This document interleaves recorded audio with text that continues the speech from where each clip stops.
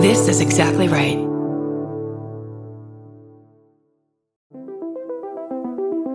Hi, I'm Erin Welsh. And I'm Erin Alman Updike, and we're the hosts of This Podcast Will Kill You on Exactly Right. We're back with our 7th season, which is bigger and better than ever. Because guess what? We're now a weekly show. This season, we're tackling everything from long COVID to norovirus, from the supplement industry to IVF, and so much more. New episodes drop every single Tuesday. Follow This Podcast Will Kill You wherever you get your podcasts.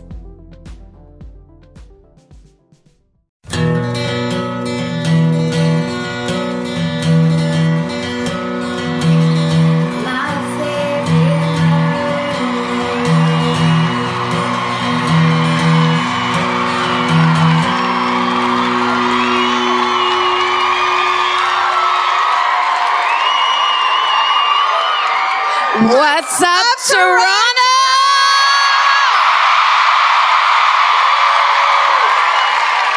Yes.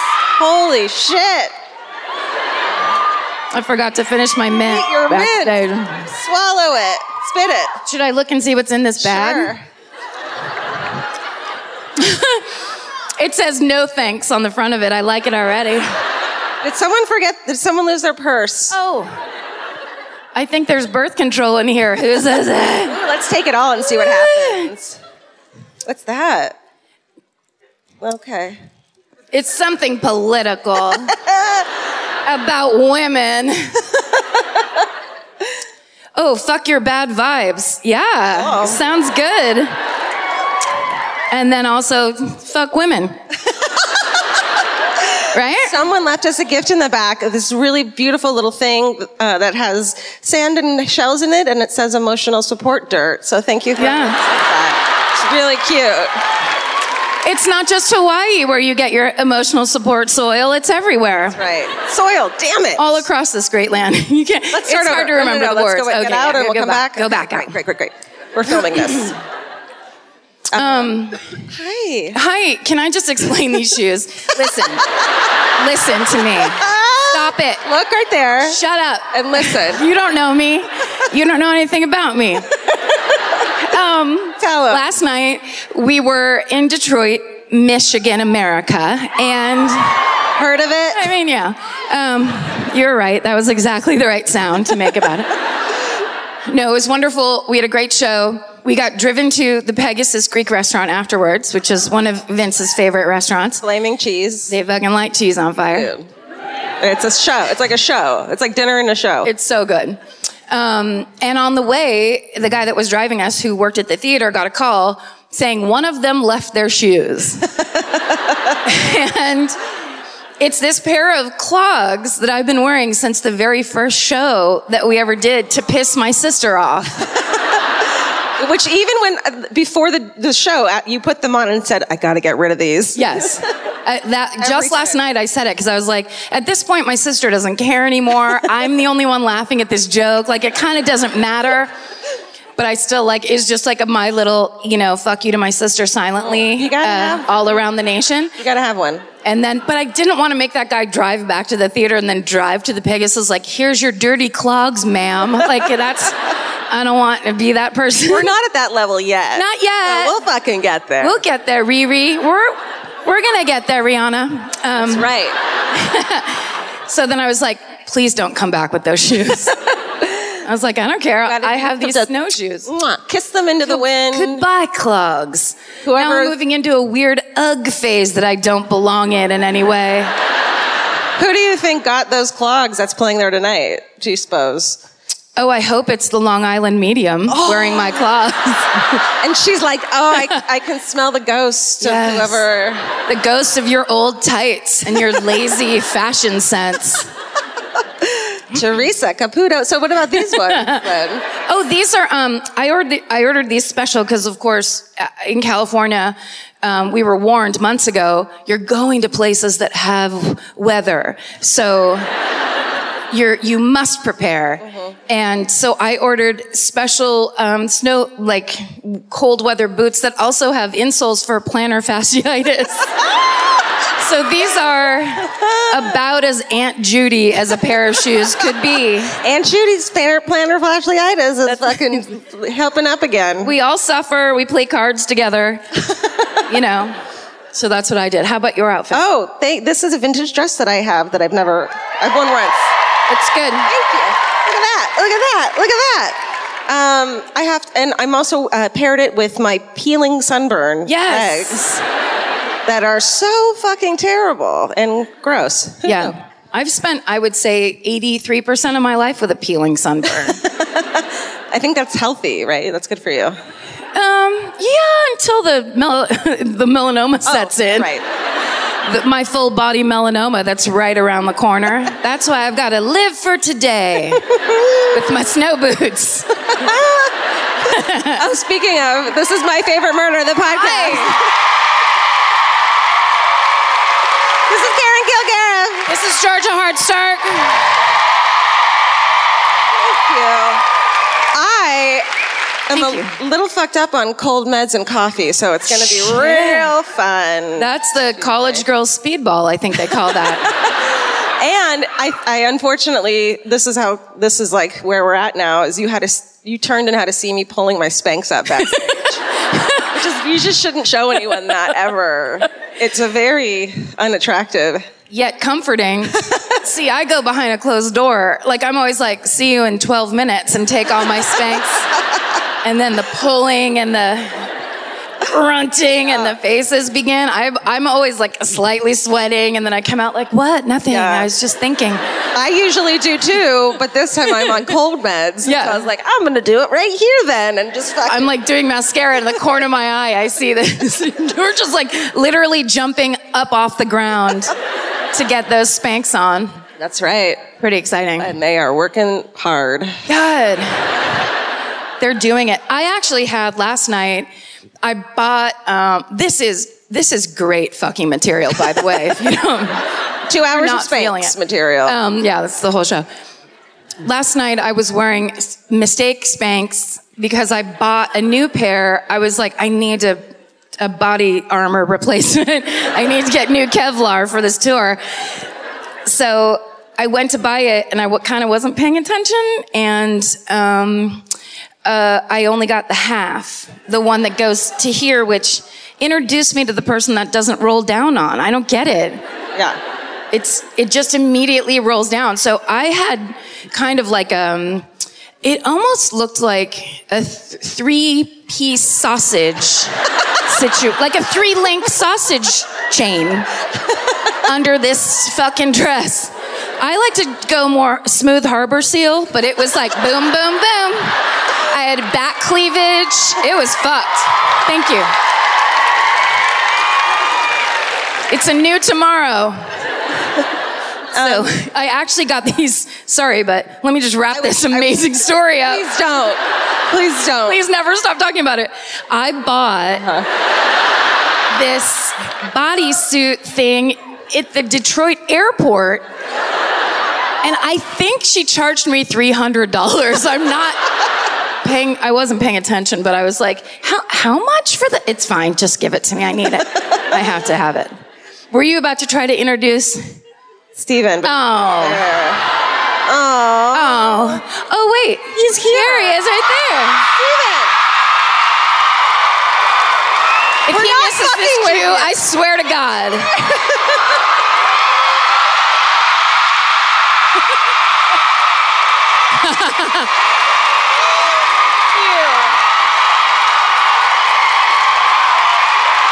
Look at him. Yeah. It's new hair Steven. Feels good. It feels good. Perfect for the weather. Tell us what restaurant you went to yesterday. Margaritaville. That's right. He's a foodie. He loves food. He's a total foodie. I mean, where better to go to Margaritaville than in Niagara Falls, Yeah. where it's 30 degrees. Perfect. Yeah. It's like a little vacation in Niagara. We have a photo of you in Niagara Falls. Do.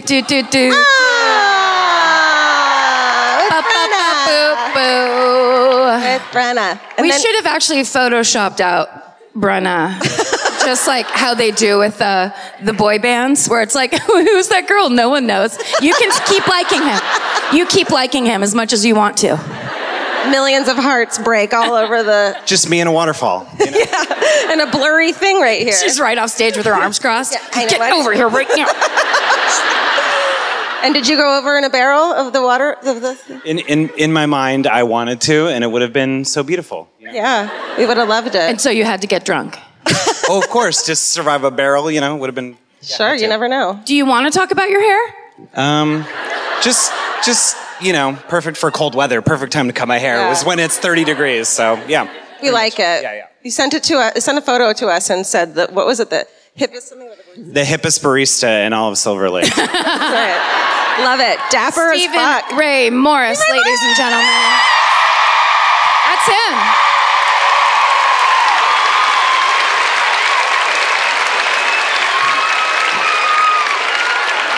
That's how much we love you, Toronto. We fuck everyone else over when we're like, Steven's here. He's not here. He's here. For you.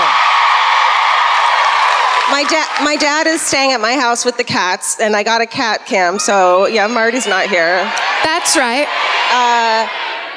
Listen. He texted Vince, do you have a pot grinder? Dad!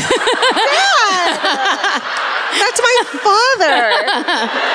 He needs to relax, and he's got that glaucoma. He does not have glaucoma. Well, he might someday. He hopefully doesn't. It's preventative weed. It's preventative. Preventative. What else did we want? Wait. We had a pot-related story. Was it that that Vince got a joint last night? Yes. Okay. This was the best. So after the show, Vince's friend is like, bleh, bleh, and hands him a joint. It's legal in Detroit. It's legal. Stop calling them Mounties. Too. So is it? Stop. Yeah. Great. You can fucking light them up, everybody. Pass to the front. Share with your friends. Then I'll have a panic attack. So we go down, say hi to some people, we get brought up, then we get brought down to do the meet and greet. And as Vince is coming down the stairs, he realizes he lost the joint. He's like, I fucking lost the joint. Help me look as we go down the stairs. We go down the stairs, it's not on the stairs, and he's like, we gotta find that joint. And in my mind, I was like, I'm gonna find this thing. And I was like bragging about how great my eyesight is, and I find the contacts when people lose them and shit. And I can't see for shit. Like, if you see me, if we are 10 feet away and you go like this, I will not see you. Like, you have to be kind of right here. It's happened many times in airports. It happens a lot, and people are like, she's such a bitch. And it's like, no, you're just a blur. And I could wear glasses. I choose not to. Because I don't want to get involved. Anyway. It's good for my anxiety. Anyway, if you have really bad social anxiety, just take your fucking glasses off. It is a miracle. It's a miracle. Suddenly you're just like, everything's beautiful and blurry and I'm fine. These are anxiety bangs. Are they? Yeah, bangs, man. Hide behind them. Yes. Makes you chill out a little bit.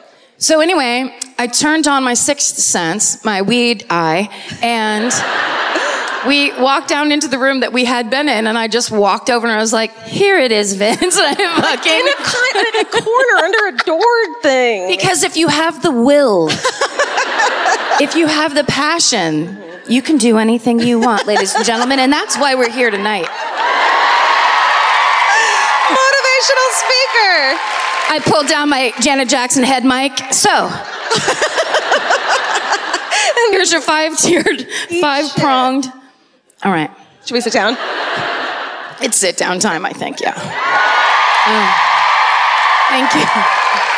I think these are the Anderson Cooper chairs. Yeah, the Anderson Cooper, Andy Cohen chairs. Did we tell you guys about that? How they send chairs, they like do a show. I'm sure it's just like this one. And Anderson Cooper and Andy Cohen send chairs to every venue and just leave them there because they're like, well, these are the chairs we want to get drunk in. Yeah. And so we get to use them. They look fucking classy. They ship chairs. Yeah. We're not there yet either. Oh, that's right. You will be. Yeah. My back just cracked like in 6 places. That's not good. That's not good, Grandma. Why don't you tell these strangers who've never heard of this podcast before, don't know what a podcast is, about this podcast? Guys, you know that you've heard this time and again, but we have to say it for the strangers, for the new people, for the forced audience members who, some of you weirdos, bring outsiders. Why? You're like, who's the most judgmental person in my life? I'm gonna invite them to the murder comedy show. My boss? Great, I'm gonna bring her. My mom that doesn't like modern things? Perfect. We'll make her do it. So, some people get worried or maybe offended at the idea of a true crime comedy podcast because they think that something like true crime, murder, the worst thing that can happen to anyone in the world, belongs nowhere near comedy. And so, just so you know, like, if you don't listen to the podcast, you don't know us and you can't give us the benefit of the doubt. You don't know that those two things run parallel. We do our best to not intertwine them in any way because we don't think murder's funny and we don't think loss is funny, but life is shit and you have to laugh at things. It's very important. So, if you're one of those kind of people, that's super offended by just the concept of this, you can get the fuck out right now. It's important. From my heart to yours. But they're Canadian and they're nicer. They're like, why would you yell at us this way? Even my volume is upsetting, I'm sure, right now. Can you tell I cut my bangs while I was on cold medicine? With sewing scissors? It was like, Vince came in and goes, 4 minutes, and then Georgia picks up a pair of scissors. I was like, not now. Be careful. And I was like, keep an eye on me, would you? Please keep an eye out.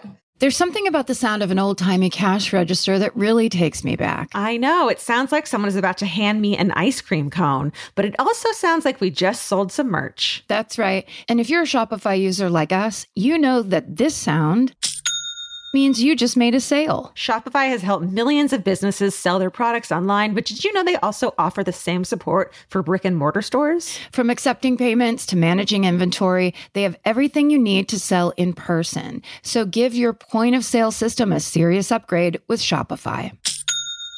Shopify POS tracks sales across all your locations. That way, you'll always know what you have in stock and where. They also provide reliable tech that fits your unique retail needs, like turning a tablet into a credit card reader. And if you're looking to reach new customers, check out Shopify's marketing tools.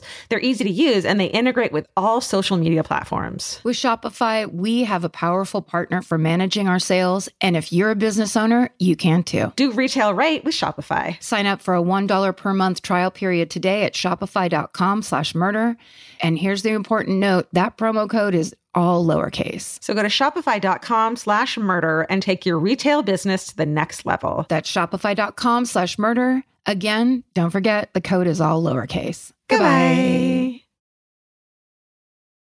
Georgia, have you ever been blown away by the most simple dish at a restaurant, like perfectly scrambled eggs? Oh my God, yes, Karen. And then all I want to do is make that dish at home and eat it every day. Well, you probably could, as long as you have the chef's secret ingredient, Made in Cookware. Made in was created to bring restaurant quality performance kitchenware to home chefs around the world. For years, they've built their business by supplying restaurants and top chefs with high-end cookware. Some of Tom Colicchio's most treasured dishes at his restaurant Craft are made in Made in. Whether you're cooking for professional critics or just the critics you live with, your meals will benefit from the quality of Made in products. Like their carbon steel cookware, it combines the best of both cast iron and stainless steel clad, so it's rugged enough for grills or an open flame. It's the MVP of summer cookouts and cook-ins. What I really love about Made in Cookware is that it actually makes something like having a Memorial Day barbecue much more convenient because you can keep everything on the grill. If you need to throw, say, a pan of garlic up on the top while you're grilling your steaks on the bottom, it's strong enough, durable enough to do that. If you want to take your cooking to the next level, remember what so many great dishes have in common. They're all made in, Made in. Save up to 25% this Memorial Day from May 18th through May 27th when you visit madeincookware.com. That's MADEIN cookware.com. Goodbye. I'm first? You are first tonight. Okay. All right. Thank you. It's hard to go first. It is hard to go first. Because you just don't know. Start with local jokes. Okay. I don't know Tim any. Hortons. What a shithole, am I right? Oh. They're like, that's our church. Get out. We hate you. All right. Well, so I'm going to do Project Hitchhiker, which is the first conviction in Canadian history without a body or a crime scene. Okay. It is fucking, but yeah, it's bananas. There's fucking twists. There's turns. Things of this nature. It's fucking bananas. Prepare. I'm going to sit forward. I wish you would. And pull at my dress the whole time. Take a listen to this. Okay, it's 1991. Take a listen to this. I don't know. What choice do I have? Half the shit I'm saying tonight. Let's blame it on cold meds. Can we, please? Okay, it's 1991. The best, everyone knows, the best time of the last century. Oh my God. Beautiful. Disagree. Detective Herb. I fucking knew I'd do that. I was like, don't do that. Don't do that. So I did it. Sorry. It's because my mom yelled at me when I was a kid because I would call herbs. And I'm traumatized. Okay. So you have the panic like half second before where you're like, I'm saying it wrong? Yeah. So say it right and then you overcorrect. Herb Kerwin. He joins the homicide unit. This is detective. He had served as an undercover officer with the RCMP. He was fucking doing drugs and like gangs and shit going undercover. Oh, not doing drugs. No. Yeah. I was not trying to indict him. Right. No. All right. Okay, so I got a lot of this information from a show called The Detectives, which is a great fucking show. It's when, you guys.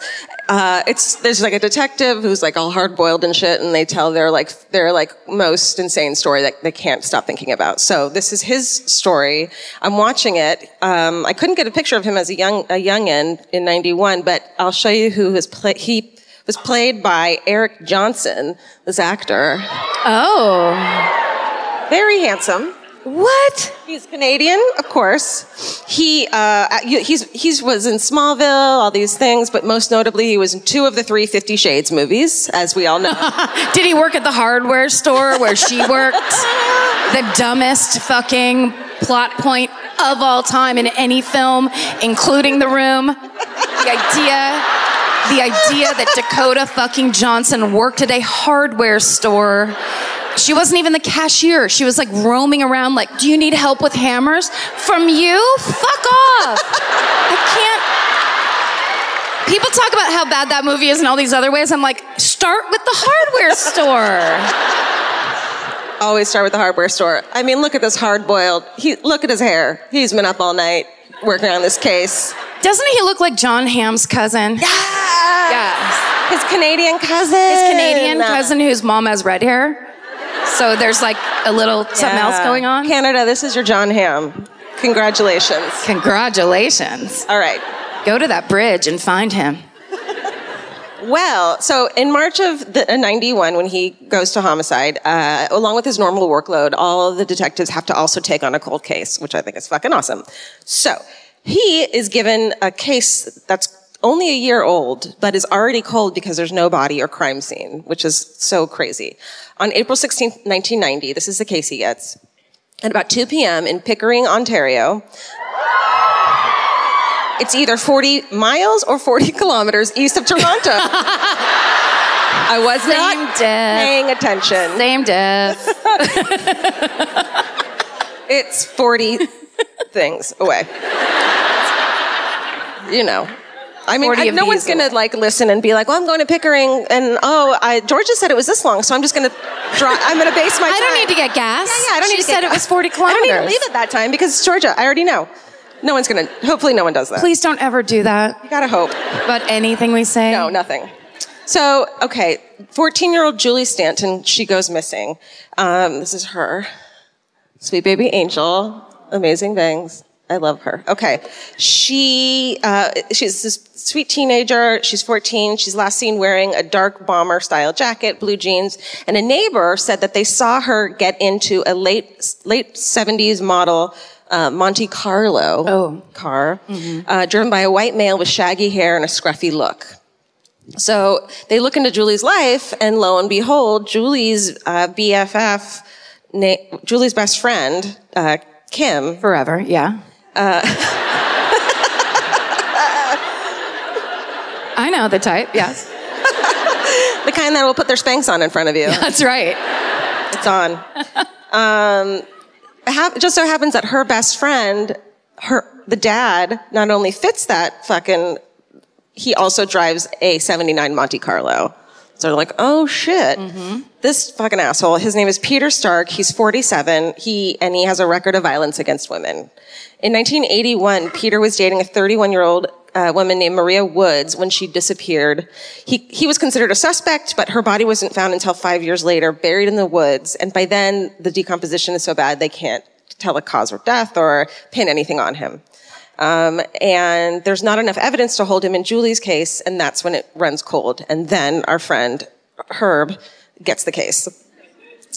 Herb. Oh God. Okay. So he's like, let's fucking do this. He starts digging into this asshole Peter Stark's life. He re-interviews Stark's wife, Allison. At this point, they're separated. And so she's willing to talk a little bit more. And Peter has moved to Niagara Falls, where Stephen likes to vacation. Stephen's favorite place. Right. Yeah. Oh God, that didn't work. Okay. So she says that after Julie disappeared, Peter's behavior had started to change. He started wetting the bed and getting paranoid. An adult man in his 30s? Jesus Christ. Fucking... That's... What color is your favorite flag? Red. The reddest. That thing is like a scarlet flag. Oh, yeah. My lips and maybe my teeth. I mean, it's horrible. And then also I just flash back to all the times that I've wet the bed as an adult. No! I'll tell you the one through line, the theme. Oh, I know what it is. Jägermeister. Have you ever had that experience? Did not know that. It will put you out. You and your bladder will be out for the evening. Do you have those dreams where you're trying to pee everywhere? I have those dreams all the time where it's like, why can't I pee? I'm in the toilet. I'm in the bathroom, and you wake up in your bed. Shit. I actually, sorry. Please. The first time I drank Jägermeister, it was me and my sister and Adrian's brother Dominic, and Adrian's future husband Robin, and so it was all these cool, way older guys, and we drove to like a forest of redwood trees, and then just partied in the trees. So country. But these guys were like, Karen, come with us. And it was like I got picked to be cool because they could tell I was an alcoholic when I was 16. Like, come on, and then it was like someone cracked open this bottle of Jaeger and they're like, have you ever heard of Jägermeister? And then we just stood in a circle drinking Jägermeister in a circle. No. All I remember after that is that I lit a cigarette in my sister's Mustang on the way home. And she was so angry. She's like, what are you doing? Put that out. And I was like, I gotta be myself. You can't keep me from being me. I'm 16. I badly need a cigarette. I have to have this marble I found at the bottom of Mom's purse. I wake up in the morning in my clothes, in my bed. Oh, no. I had wet the bed, so I pulled back the covers. I took all my clothes off, put them in a pile. I walk into the bathroom, and when I come back out, my mom is standing in my bedroom doorway, and she goes, you wet the bed. And then just walked away. I figured out why Mimi's your favorite. She pees the bed all the fucking time. I relate. Yeah. She's such a drunk. And she loves Jaeger. That cat is an alcoholic. That's true. Okay, so, here's a photo of him. It's like creepy. Professor. Ewan McGregor. Yes. No, they probably want a Canadian actor to play him, though. Okay. Shoot. No, don't yell Canadian actors. That'll make me really angry. All I'm thinking of now is name a Degrassi character, name a Degrassi character. I know. I was like, Corner Gas? Was it called Corner Gas? You got some good TV up here. You really do. I fucking And binge. some really bad TV. Like some of the worst I've ever seen. Where it looks like it's like two cops talking to each other, but they're holding a coffee like right down here. It's like, when's this over? Okay. Get back to our day job now. Okay, so Allison, the wife, says he starts wetting the bed. He gets all fucking creepy. And then she's like, I should tell you this story. So he's super into this role-playing game. Let me tell you about it. Peter, this fucking dick, he has her pretend to hitchhike while she's wearing a blonde wig dressed up as a teenager. That's his fucking fetish. That's not a game. Nope. Or a fetish, actually. He drops her off on a lonely road, picks her up. They're role-playing. He uses a fake name. After driving around a bit, he pulls over and asks if she thinks he's dangerous. Then they fucking hook up. But it's also, he needs to get a little violent with her. And she's like, he never intentionally hurts me, though. It's just like, we have this role-play thing. But see, she has no idea about his fucking history. For example, you see, in 1970, he had picked up Nancy Nelson. She was an 18-year-old blonde hitchhiker. He tells her his name is Michael and asks if she's scared of hitchhiking and if she thinks he's dangerous. Before she can respond, he stabs her multiple times. She fucking survives. Shit. This amazing woman, she survives. She almost dies 3 times during surgery, but she fucking makes it. Of course, she's so traumatized by this, and I'm sure the aftermath too, because it was the 70s. They were not very victims advocacy people. So she was too traumatized to testify against him for attempted murder, and I feel like this wouldn't happen now. So instead they put him up on lesser charges of assault, and he gets 6 fucking months. Months? Because, yeah. Okay. Yeah, it's horrible. So Allison then admits that to the detective, to Herb, that Jesus, I really didn't do that. Herb. No, you have to act like you did it on purpose. Detective Herb. Yep. He's like deserves so much respect, and I I'm know. just being okay. I'm trying to be Sorry. No. All I can think of is just a strip of Rosemary. solving awesome cases. Ooh, write that, Steven, write that down. Steven, please make a note. Please. So Allison, the wife, also admits that on the day Julie had gone missing, fucking Peter Stark had been bugging her to skip work and play the hitchhiking game. And she's like, fuck you. She'd been like putting him off all weekend, and she goes to work the same day Allison disappears. He picks her up later from work. He's late. He's dirty and disheveled. He says his car broke down. She tells the detective that he said the catalytic converter, thank you, stopped working. And she's like, great. And then Detective Herb is like, hey, guess what? Monte Carlos don't fucking have one of those. Catalytic converters? Yes. Awesome. Yeah. That's that rad, like, detectiving. Yeah. Where someone's like, what did you just say? Yeah. Like, that's that moment where as you're watching it as a TV show, you're like, what? What does he know? What does he know? And then it cuts to break, but then he has his coffee here. Yeah. And then he's like, okay. But of course, this isn't enough to, charge him. So Detective Herb starts to rework the case. So then in June 1991, cut to fucking Niagara Falls, where Steven is. And this fisherman and his son are fishing. They find by the waterside a piece of cement. They think it's rock. Listen, this doesn't make any... They just start jumping on it. I don't know. They definitely went to Margaritaville before they found that rock. That's what Niagara Falls is like. It's fucking nuts. Yeah. Who knows? Maybe they have a flask. I don't know. But it breaks apart and reveals dismembered body parts. A father and son? That's horrifying. Yeah. And the victim is a young girl. She seems to be 13 to 15 years old and blonde. So, of course, Detective Corwin thinks it's Julie Stanton who had gone missing. So he sends all of his information that he has on these cases that he thinks Stark has done to Niagara Falls homicide detectives and to downtown Toronto, North York, and Pickering, because he thinks they're all connected.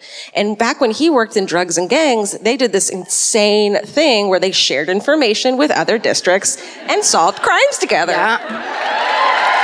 It's the wave of the future. It's the wave of the future. So luckily, I mean, it's incredible that he came from there and was like, why the fuck don't we do that? Let's do it. So he started doing that with other jurisdictions. And so, cause he's like, well, all Peter Stark has to do is keep moving and no one will put together that he's a fucking maybe serial killer. Yeah. So, okay. So he gets all the so now he goes to interview Stark's daughter, AKA best friend forever, Kim. She doesn't have the same mother, but so she was super shy girl and like didn't have a lot of friends. But then Julie just like, Julie was really open and just came up to her and befriended her and they became best friends. So Kim doesn't believe her father would do anything to Julie. And he says that Julie and he were friends too. She just like can't imagine that her dad would do anything. But Detective Herb tells her that, her father's a killer. I don't know what exactly he tells her, but it gives her like, how about everything you just fucking told us? But it's like, she's like a 15-year-old girl. Can you fucking imagine? So she finally breaks down and says that her dad had admitted to her that he picked Julie up the day she went missing. But he said he didn't do anything to her. He dropped her off later. So she just didn't say anything. Yes. So she didn't know. I mean, meanwhile, this case from Niagara Falls cement time, the dental records come back. It's not Julie. It's a 14-year-old girl named Leslie Mahaffey. Yeah. Just wait. Do you know the name yet? No? Okay, great. So she had disappeared in June of 1991. She was a resident of Burlington and a grade 9 student. Love your coat factory. It's amazing. The prices are great. Not just coats, there are more. Oh, there's kind of weird raincoats and there's really bad shoes. Incredible. So it's not her, but they're like, well, maybe the girl it is, Leslie, maybe he killed her.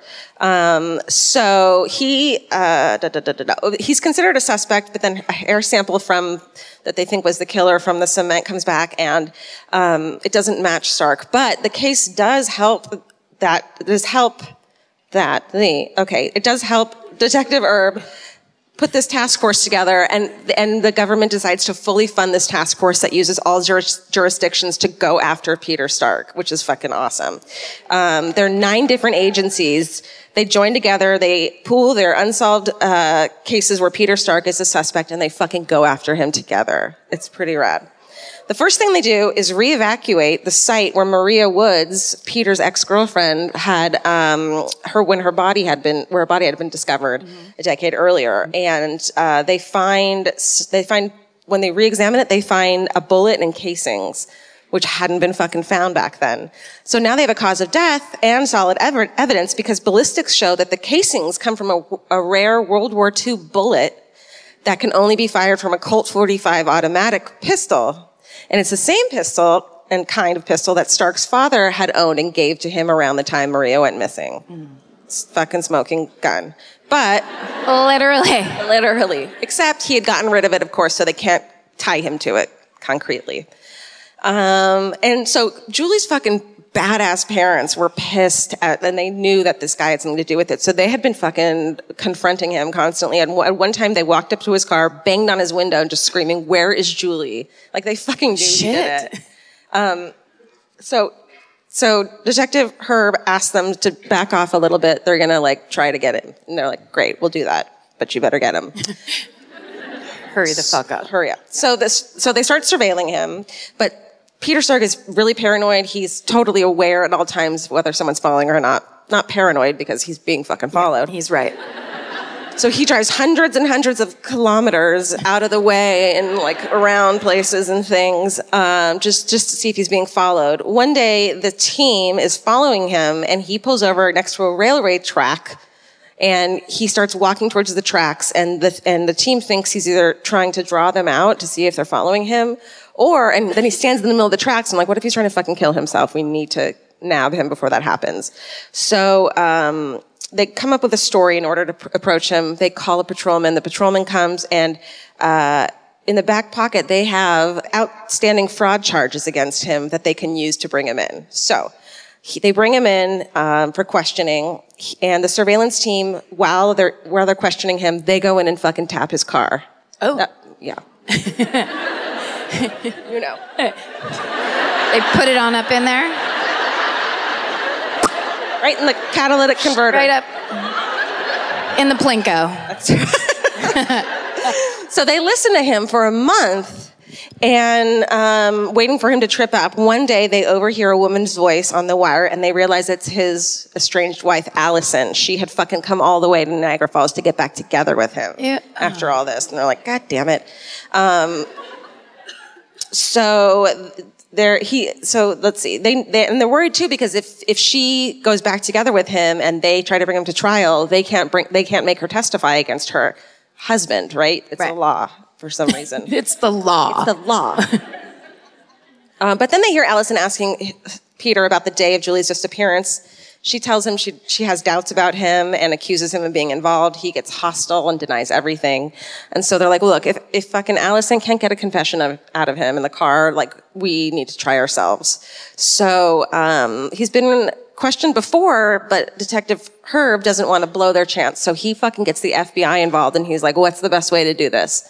And they're like, here's the thing. So they get an officer to arrest him that looks like Julie, who had gone missing. Blonde, young officer. They parade him past his 1979 Monte Carlo that he had sold. They fucking tracked it down, bought it back. So like while they're bringing him through the fucking parking lot with the blonde fucking patrol officer, they walk past it. And he's like, oh shit. Inside the station, he passes by a cop listening to the tapes of his conversation with Allison. So they're like, we gotcha. Another room is full of photos, all designed to make it look like they had enough evidence against him. It's like a haunted house for a serial killer. Yeah. And then there was a bowl of grapes that they made him put his hand into it. They like can't touch eyeballs. you. If they jump out, they can't touch you. Yeah, they can't touch you. Not at Universal Studios, anyway. Legally. And then, so they do have a ton of evidence, but they don't have a smoking gun for the conviction. So they try to get a confession from him. And he only confesses at one point that he picked her up that day, but he says he dropped her off after and had nothing to do with it. And we all said bullshit. So they put him in jail, and a jailhouse informant comes forward saying that Peter Stark had told him that he raped a girl and killed her with an axe, and he's willing to testify against Peter Stark. He does, and the other person who fucking testifies against him is his daughter, Kim. Whoa. Yeah, this fucking amazing chick. She tells the court that her father had been missing an axe that was on his boat since before Julie disappeared. The axe is gone. So, on December 4th, 1994, Peter Stark is found guilty of first-degree murder for the death of Julie Stanton. It's not the first trial that has a case without a body or a crime scene, but it's the first conviction in Canadian history of that. Wow. Isn't that amazing? Yes. Good job, everybody. You guys. You did it. Did it. 2 years later, in 1996, Julie's body is found when a farmer in the Manvers Township finds her skeletal remains on his property about 80 kilometers from where she went missing. Julie's case is the first time that a multi-jurisdictional task force is created to investigate a serial killer. Good job. Ever? I think so, Ever? yeah, ever. Jesus Christ. Here's a photo of him. Yeah. Oh, Russell Crowe, why did you do it? Oh, that's a good one. Yeah. Jesus. I know. So, the project, which was called Project Hitchhiker, leads to the formation of another task force called Project Green Ribbon, which investigates the death of our fucking girl from Niagara Falls, Leslie Mahaffey. This leads to the arrest of the Ken and Barbie killers. Fucking the Scarborough rapist and Paula Bernardo in fucking 1993. Yes. Shit. It Oh, wonder you made that noise. Yeah. God damn it. It all comes together. I've literally done the Ken and Barbie killers, the schoolgirl killers twice. And I still didn't recognize that name. And what's so sad, Damn it. she's the one who was late past her curfew and her mom locked her out. Like, kills me inside. It's terrible. It's the worst. So Peter Stark would have been eligible to seek full parole in February of 2017, but luckily he died in August 2016 at the age of 71. Wow. Julie's family, who, were fucking like on this dude, they said at the news of Stark's deaths that it's bittersweet. And Julie's gravestone reads you'll never walk alone again. And they say that they are at peace knowing that Peter Stark will never hurt anyone ever again. Yeah. And that's fucking that Project Hitchhiker. Amazing. Twists, turns. Amazing.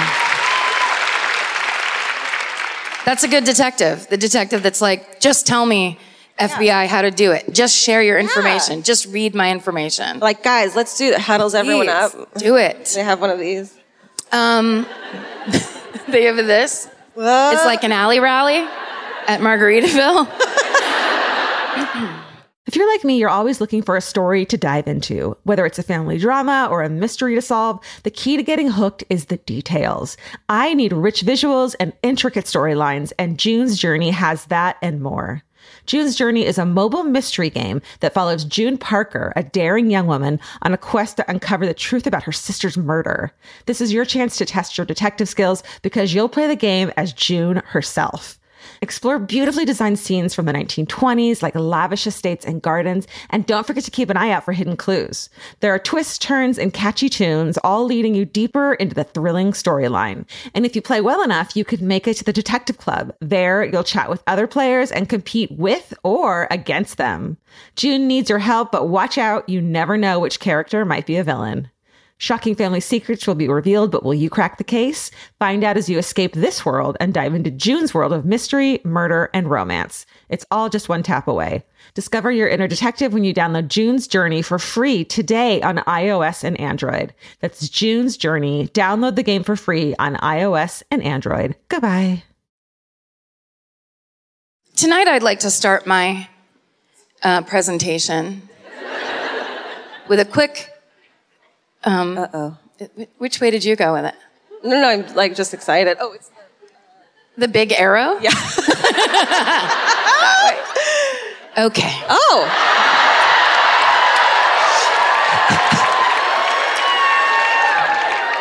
This is my report on the province of Ontario.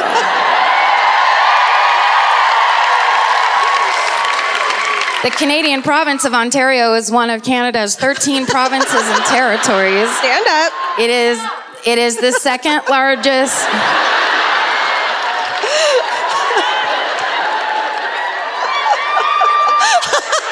It is the second largest province in land area and the largest in total population. Ontario is home to the nation's capital city, Ottawa, and the nation's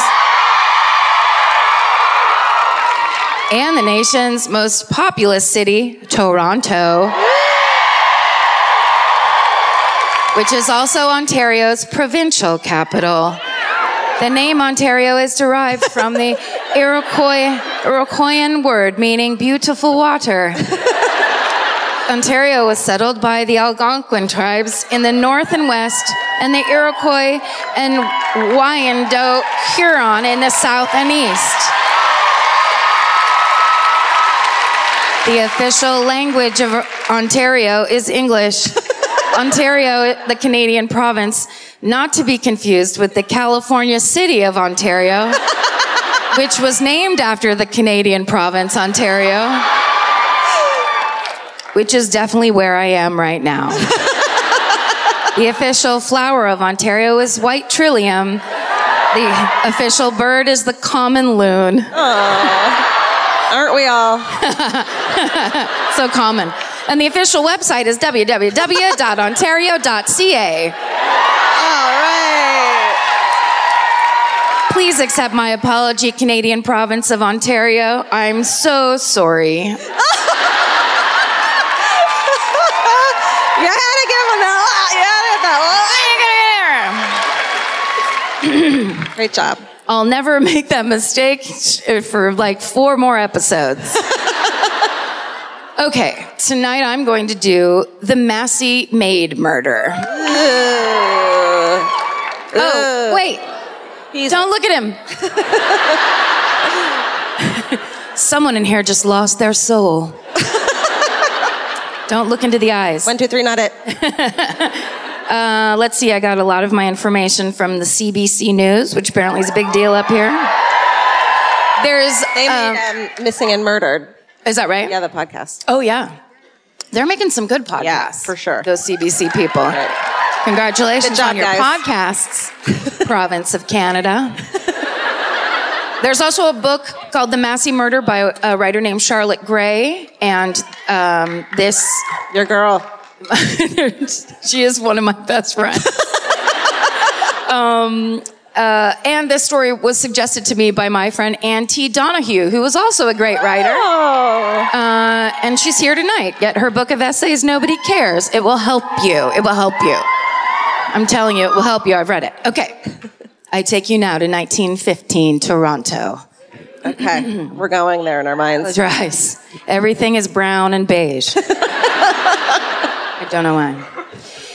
So Toronto in 1915 is very conservative. It's very class-oriented. Men are being shipped off to fight in World War I. Young women are actually being shipped into Canada from England to become maids for the upper class. Oh. And there's a lot of wealth in the city, and there's a lot of need for maid services. And one of the biggest and richest families in Toronto was the Masseys. Oh, let's see. Look at this is old Dan Massey. Now, he loved to clear cut land and then sell it to people. Right. That was his passion. He liked to cut down trees and just kind of throw them away and then sell land to people. And so in doing so, he began to discover that bigger machines were needed to work the land. And because, especially this part of Canada, there's so much farming, he started, like a farm equipment company. Well, he actually didn't start it. He got together with like a blacksmith. It was so fucking long ago. It was like the 1700s. They started making things that would make their jobs easier. And then Daniel's son, Hart Massey, is the one that took everything his dad did and was like, we're taking this to the next level. And so eventually it was like, the fucking Masseys were all over the place. That is our new fucking logo. Isn't that? That is so rad. Shouldn't we just go with a tractor? Yeah. Yes. For no reason. No. I love it. Me too. It's the Maxi Massey. It goes all the way to the floor.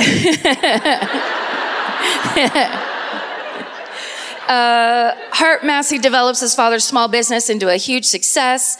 He has a son named Charles Albert Massey, and that's who manages the business his father started. To this day, there are still a number of buildings and institutions named after the Masseys, including Massey College at the University of Toronto. Oh.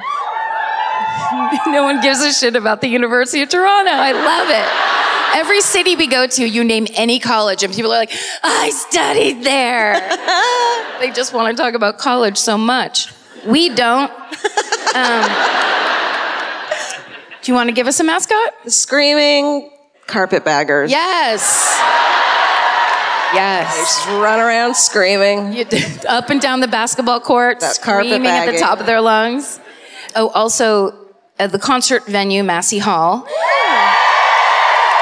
Did you guys see your first show there? Your first punk show? Is it punk? I don't know. It was just like a punk venue. It's really small, yeah. And the bathroom is sick. Okay. There's also a haunted steakhouse. Oh. Cool. Talk about that later. Okay. So Charles' son, he has a son named Bert Massey. And he's not quite Massey material in his grandfather's eyes. I mean, who among us? Right? How could anyone reach the heights, the Massey heights? Yeah. So So Hart is the grandfather. He favors Bert's cousins, Raymond and Vincent, gives them more money and like good jobs at the company. Oh, let's take a look at Bert. Oh, he looks pissed.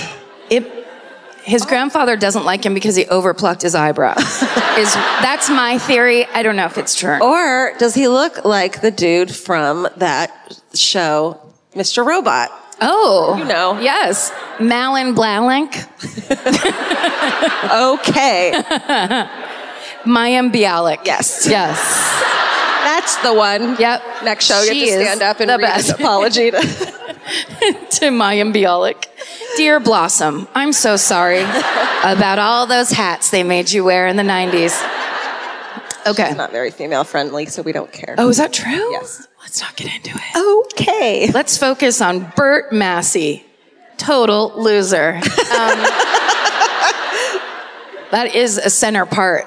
That is a center right up the middle part. They cut it off because they don't understand what's good. Okay. So Bert works at a Studebaker dealership. The Pontiac of the early 1900s. He's selling cars to support his wife, Rhoda, and their 14-year-old son. Although he was quite popular with his peers, Bert is often referred to as a cad, and mostly because of how he treats women. He's known for his interest in sports cars and fast women. That's how Bert is known around town. Which back then just means like a car goes 30 miles an hour and a woman like shows her ankle. Yeah, exactly. He's like, check out the ankles on that one. And she wants it. She wants joint health. It must have been edgy, though, at the time. Yeah. Because there was only 4 cars. Okay. So in 1913, Bert and his wife decide that they want to hire a maid. So they hire 18-year-old British maid. Her name is Carrie Davies. She is hired to work at their nice but modest 2-story brick house at 169 Walmer Road. Do you guys live there? Look at it. Who lives there? Now it's apartments. Oh my God, who lives there? After party. Let's go there after. Front lawn. Can you imagine living there now and being like, we gotta get a maid? I can't handle this whole house by myself. Huge. No offense. I guess that's offensive. I'm sorry. Is it? To someone. Everything's offensive to someone. That's right. I think that's what we've learned vis-a-vis social media. So, Carrie Davies was born in Bedfordshire, England in 1897. She's the oldest of 4 girls. Her family is very poor, but growing up, she is known as a kind and virtuous girl. In 1913, she's 16 years old. Her disabled father, who was a veteran of the Boer War, dies. And just to make it as Dickensian as possible, her mother begins to go blind. Oy vey. So her mother can't work, so she has to work. And that's when she finds out about the Canadian program to recruit young, respectable, trustworthy, unmarried, working-class women to come over and work in Canada. So she signs up. And she is placed in the Massey's household. She has no social life. She doesn't spend any of her earnings on herself. She sends everything back to her sisters and her mom. In early February of 1915, Rhoda Massey decides to take a trip out of town to visit her family. She brings the 14-year-old son, and that leaves Bert alone to manage the household with. And the household is Carrie, basically. So on Sunday, February 7th, Carrie's working in the house, and Bert basically catches her, is the phrase they use, and kisses her twice. He tries to make further advances, but she wrenches away from him and goes and hides in her bedroom. So it's just that she's stuck in this house. It's where she works. It's where she lived for 2 years. Yeah. So she has nowhere to go, and it's her job. Like, she doesn't want to lose her job. Yeah, terrifying. So she's upstairs hiding in her bedroom, trying to act casual. Later that night, Bert Massey calls out to her and asks her to come in and make his bed. So she has to go. She does. This time, of course, Massey forces himself on her again, more aggressively. But once again, Carrie breaks free. This time she runs out of the house and across town where her sister, who has since moved to Toronto, lives with her husband. And when she tells them what happened, they're very sympathetic, but they say, you have to go back. You need your job.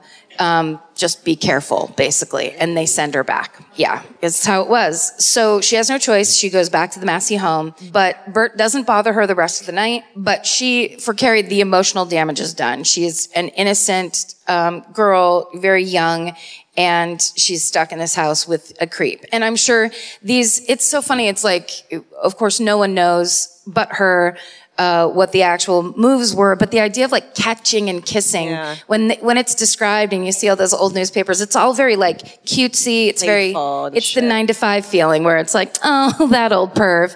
But clearly, I think it was violent. I think it was very scary and very threatening. Yeah, and kissing back then, I think, is something you only did when you got married and shit, probably, it right? was like, touching someoone's hand was like a big I'm deal. Totally gonna fuck you. That's how you let people know. Or a nice note and some violets. There's all these different ways. But okay, so the next day is Monday, February 8th, and Bert Massey goes to work. And Carrie spends the day freaking out. She's just pacing. She doesn't know what she's going to do when he gets home because she knows it's going to happen again. And she decides to take matters into her own hands. She goes and gets Bert's .32 caliber revolver from his gun cabinet. Oh, fuck. And she waits for him. And then that night, when he gets home for work, for his evening meal, she greets him on the front steps of that mansion with his own revolver. Holy shit! Yep. And she points the gun at him and yells, "You've ruined me," and shoots him in the chest. Oh! Yeah. And the other thing to keep in mind too is he has ruined her. This is that time where if something like that got out, she's the maid, she's an immigrant, she doesn't have any people in this country. She is ruined. Like, I mean, you got to think too. Like, he fucking probably did more than that, and she didn't want to say. Right. You know what I mean? Yes. Like, it's just it sucks. Yes. Yeah. Yeah. That poor thing. Well, so she shot him. Right. So. As you do. As one will. The neighbors hear the commotion. They come out, they rush to his side. They carry his body off. They try to tend to his wounds. He dies there. She runs upstairs. She's in her room, basically changing out of her maid's uniform and into her own clothes. And when the police come, she turns to them and says, "Yes, I shot him," and basically goes with them voluntarily. The newspapers, of course, go nuts. The story tops all the news of the day. It eclipses the war. It's that big. And this was the picture. There's that mansion. Him up there? No, that's it says that's the newsboy. Why is he there? I don't know. I'm not sure who that is. Maybe they the guy who sells you the paper just has a photo of himself in it. I brought this to your house. Yeah. You might consider tipping me sometime, you old bastard. Ernest, what is it? Pelletier? He was the leading newsboy of 1915. He's in that mix somewhere. And if you read Charlotte Gray's book, which you absolutely should. Sorry. Charlotte will tell you all about him. I don't have time. Okay. Stop looking at it. Just stop looking at it. Okay.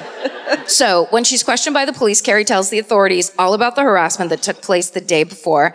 She says she shot him as an act of self-defense, and she tells them Bert Massey ruined her character. So I do think there was more that happened. And she could not continue to live in fear of what he might have done next. Quote, she said, "I only thought of his doing me harm." So the next day, Tuesday, February 9th, 1915, Carrie's taken to women's court, and her charges are formally read aloud. And as they're read, she collapses into tears and sobs convulsively. In her official statement, she states that she watched as Massey returned from work around 6:15 p.m., and that's when, as she states, quote, "I seemed to lose control of myself and ran upstairs and got the revolver." So at the trial, which was days later, which is just such a weird thing to think about, they turned that shit right around. People came to the courthouse in droves. Everybody was like, I gotta be here for this. And not only because the Masseys were this very famous Toronto family and very, upper class Toronto family, but also because they came to support Carrie. Nice. So, in fact, there was such an outpouring of support, not only cards and letters, but financial support, that she was able to afford one of the best lawyers money could buy at the time. His name was Hartley Dewart. Yes. So her trial begins on February 26, 1915, and it's an all-male jury. I know, but hang in there. Courtroom is packed to the brim. It's on. So the prosecutor, of course, tries to call Carrie's credibility into question, saying that she's young, she's poor, and she's hysterical. He also reminds the jury that they're only getting her side of the story because Burt Massey can't defend himself in court because she killed him. But then when the defense lawyer Dewart makes his case, he focuses on Carrie's good reputation and strong moral values. He also shows the jury her medical records. So basically they had doctors examine her, and they had medical records proving that she was a virgin. Oh, God. It's awful, but they're basically like, boom. So, because she's a virgin, he argues her only intention was to preserve her character and her chastity. She did not, this wasn't some, like she said, running around the table cutesy thing. She did not want to have sexual relations with Burt Massey. He ends his argument by lauding her as a hero. Quote, "She is a heroine, a woman of strong character, of stamina, of strong principles."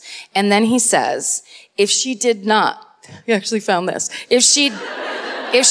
defend herself against this man, she would have been a fallen woman, an outcast, one more sacrifice. Let that sink into your mind. This was not manslaughter. This was brute slaughter. Look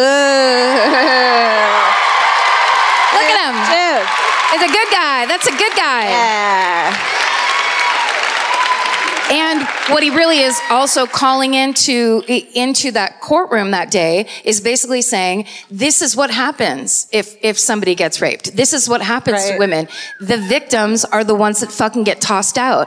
Then they become sex workers. Then everyone goes, they deserve everything they're getting. And it's because this is what happens in the first place. It's like all of a sudden, and it's so fucking like modern day. Yeah, it's crazy that they even like mentioned it back then, especially a man. Fucking, look what we do, everyone. Yes. Crazy. This is what fucking happens, and this is the pattern. Amazing. Well, the jury was out for 30 minutes, and then they came back not fucking guilty. Yeah. Amazing. Yes. 30 minutes. Holy shit. They're like, let's have a sandwich, and then we'll go back and fucking... They went into the room, and they're just like, we're total shit, right? Okay, let's fix this. Let's do something. Let's do something for once. After Dewart gave that closing speech, the Chief Justice, look at him, William Mullock,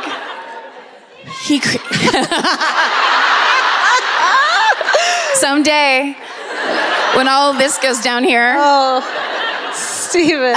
At the end of that speech, the defense's closing argument, he cried. He cried in the courtroom. Yeah. Aww. I know, it's beautiful. You Canadian men, you rule. You really do. All right, so anyway, I lost my place. I got all keyed up and I lost my place. Okay, you stop looking at him. Every bartender in LA. Truly. Correcting you about movies. Fuck you. What? It's fine. So Carrie later moves out to the country near Brampton. Is that your favorite? She marries a farmer named Charles Brown. Da-na-na-na-na-na-na.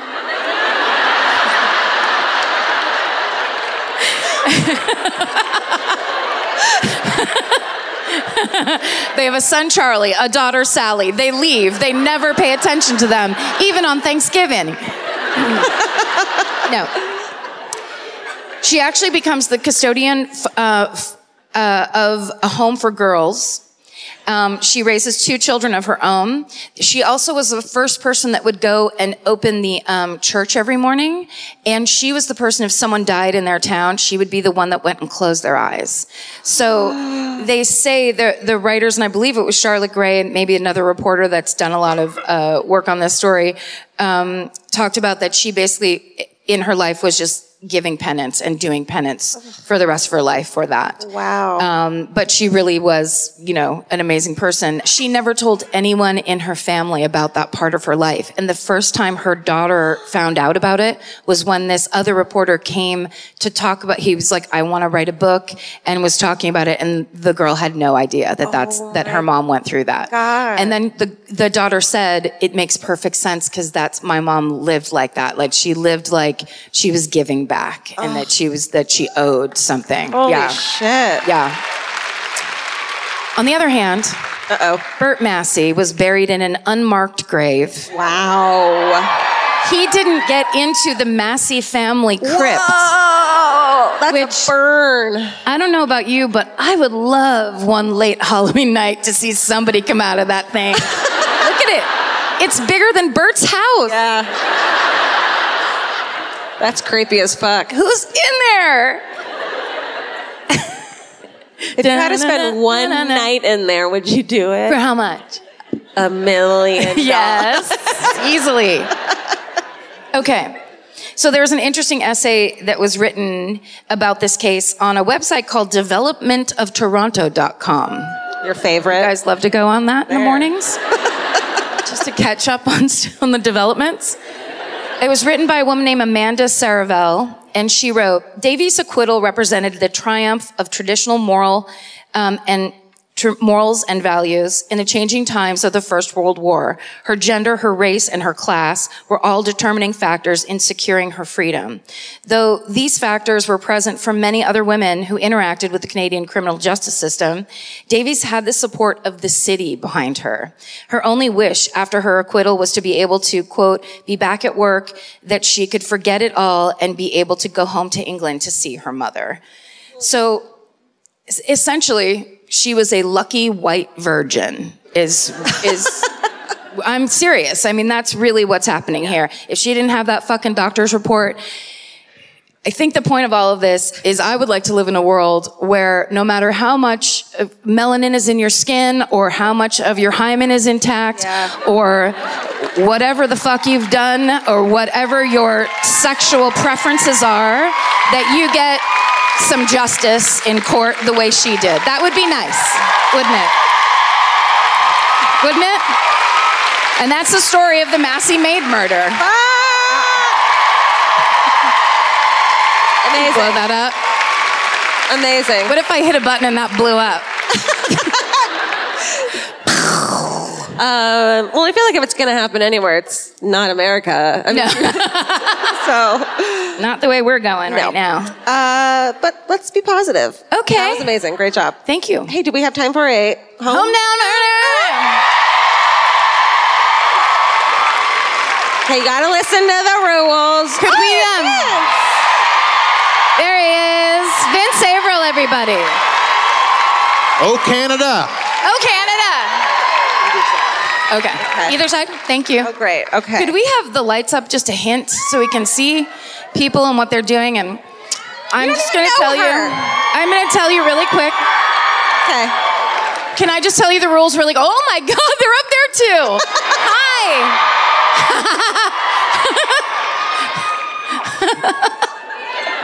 I have no idea. Where else?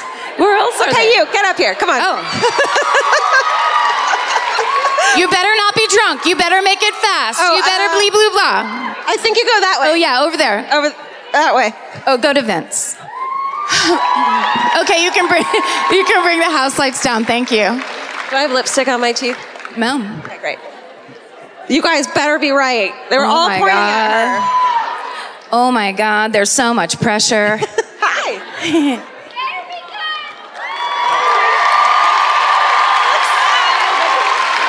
It's Alex, you guys. Come over here. Take this and then don't get scared. Okay. Okay. Where are you from? I'm from Burlington. Our favorite place. Yeah. What's your hometown? So it's actually the murder of my grandmother. Oh, whoa. Yeah, so I'm going to start off and say that I wasn't quite one when she died, so it's not, it's personal for me because of my mother, who's actually here in the front row. But I'm like a little step back, so for me it was just like trying to find out this crazy story that they hid from me for my whole life. Yes. So my grandmother's name's Edwina Jones. She's from Wales. She moved to Canada. She met my grandfather, who actually was in Niagara Falls, but didn't use a barrel. No. He just went bye-bye. He went over? Yeah. Shit. So then he's passed. We're in it now. Oh, yeah. It's on. Here we go. So if that wasn't enough for my mom, she marries a man who is the greatest guy by all accounts. His name's Jonathan Woodrow. And he's one of those special sociopaths who no one ever knows he's just the best. So what happens is, so I found out, so what happened was he gets this call from this guy, and he calls his friend and he says, hey, I have an arms deal and I want you in on it. So he was a Scotland Yard police officer in Britain, moved to Burlington and became a private investigator. So he calls his buddy, he says, hey, I got this arms deal. I'm going to get the money. I don't actually have guns, but we're going to fake it. Oh. And his buddy goes, cool, let me know if you need a hand, but I'm going to step back. So he gets this whole thing set up. He tries to kill her with a rag with chloroform on it. She survives. He breaks her wrist, but she survives. Then she goes back to him. Oh. Because as we know, it's really tough to say when you're in relationships, and if they're that much of a sociopath, you think they're great. They do everything they They can. convince you. So yeah. she goes back to him. So the cops have been basically, this happens and they're like, okay, so she might be in danger. But you know what we're going to do? We're going to tap the phone. We're not going to tell her that, because his friend who he told about the arms deal went to the cops and said, hey, this is happening. Yeah. So the cops don't go, hey, Edwina, you might be at risk. They go, we're going to tap the phone, and that's how we'll make sure she's okay. Hey. So they find out this is going to happen. It's at Spencer Smith, which is like right on Lake Ontario. So his plan is he gets a van, cuts a hole in the bottom, parks over a manhole. Sorry, 1 second. I'm sorry. That's some Bugs Bunny shit. No, okay. So he's gonna be like, give me the money. I'm gonna go in my van, get the guns. But in reality, he's gonna go down the hole. He's gonna go into the sewer. Whoa. So the SWAT team is all there waiting for him, and they put in a fake officer to do the exchange. So they do the exchange and they're like busted. So they get him. They find a gun on him with bullets missing. So they race over to my Nana's house and he's shot her. Oh. Yeah. So he pled guilty, and he got 25, and he's still in prison. Oh, good. When was this? So this was in 1994. Holy shit. Whoa. So his 25 years is up this year. Oh, no. Guys, let's all go to the parole hearing. So the big thing was, no, he never gave a reason why, which was one of the reasons why the judge, when he sentenced him, said, you are one of the most evil individuals I've ever met, because he basically was like stone. Yeah. And so after 20 years, he started going for his parole hearings. And then he started coming up with his stories of why, because that's what they wanted. So one of his stories is that the guy, my Nana found out his friend had a gun. And so his friend was like, you gotta shoot her. So that's story number one. Parole board's like, cool, that's not a reason. Yeah. And it's a really bad story. Yeah. So they go to the second reason, and this is when he says, okay, so I couldn't tell you the real story because it was an ex-police officer who made me do it.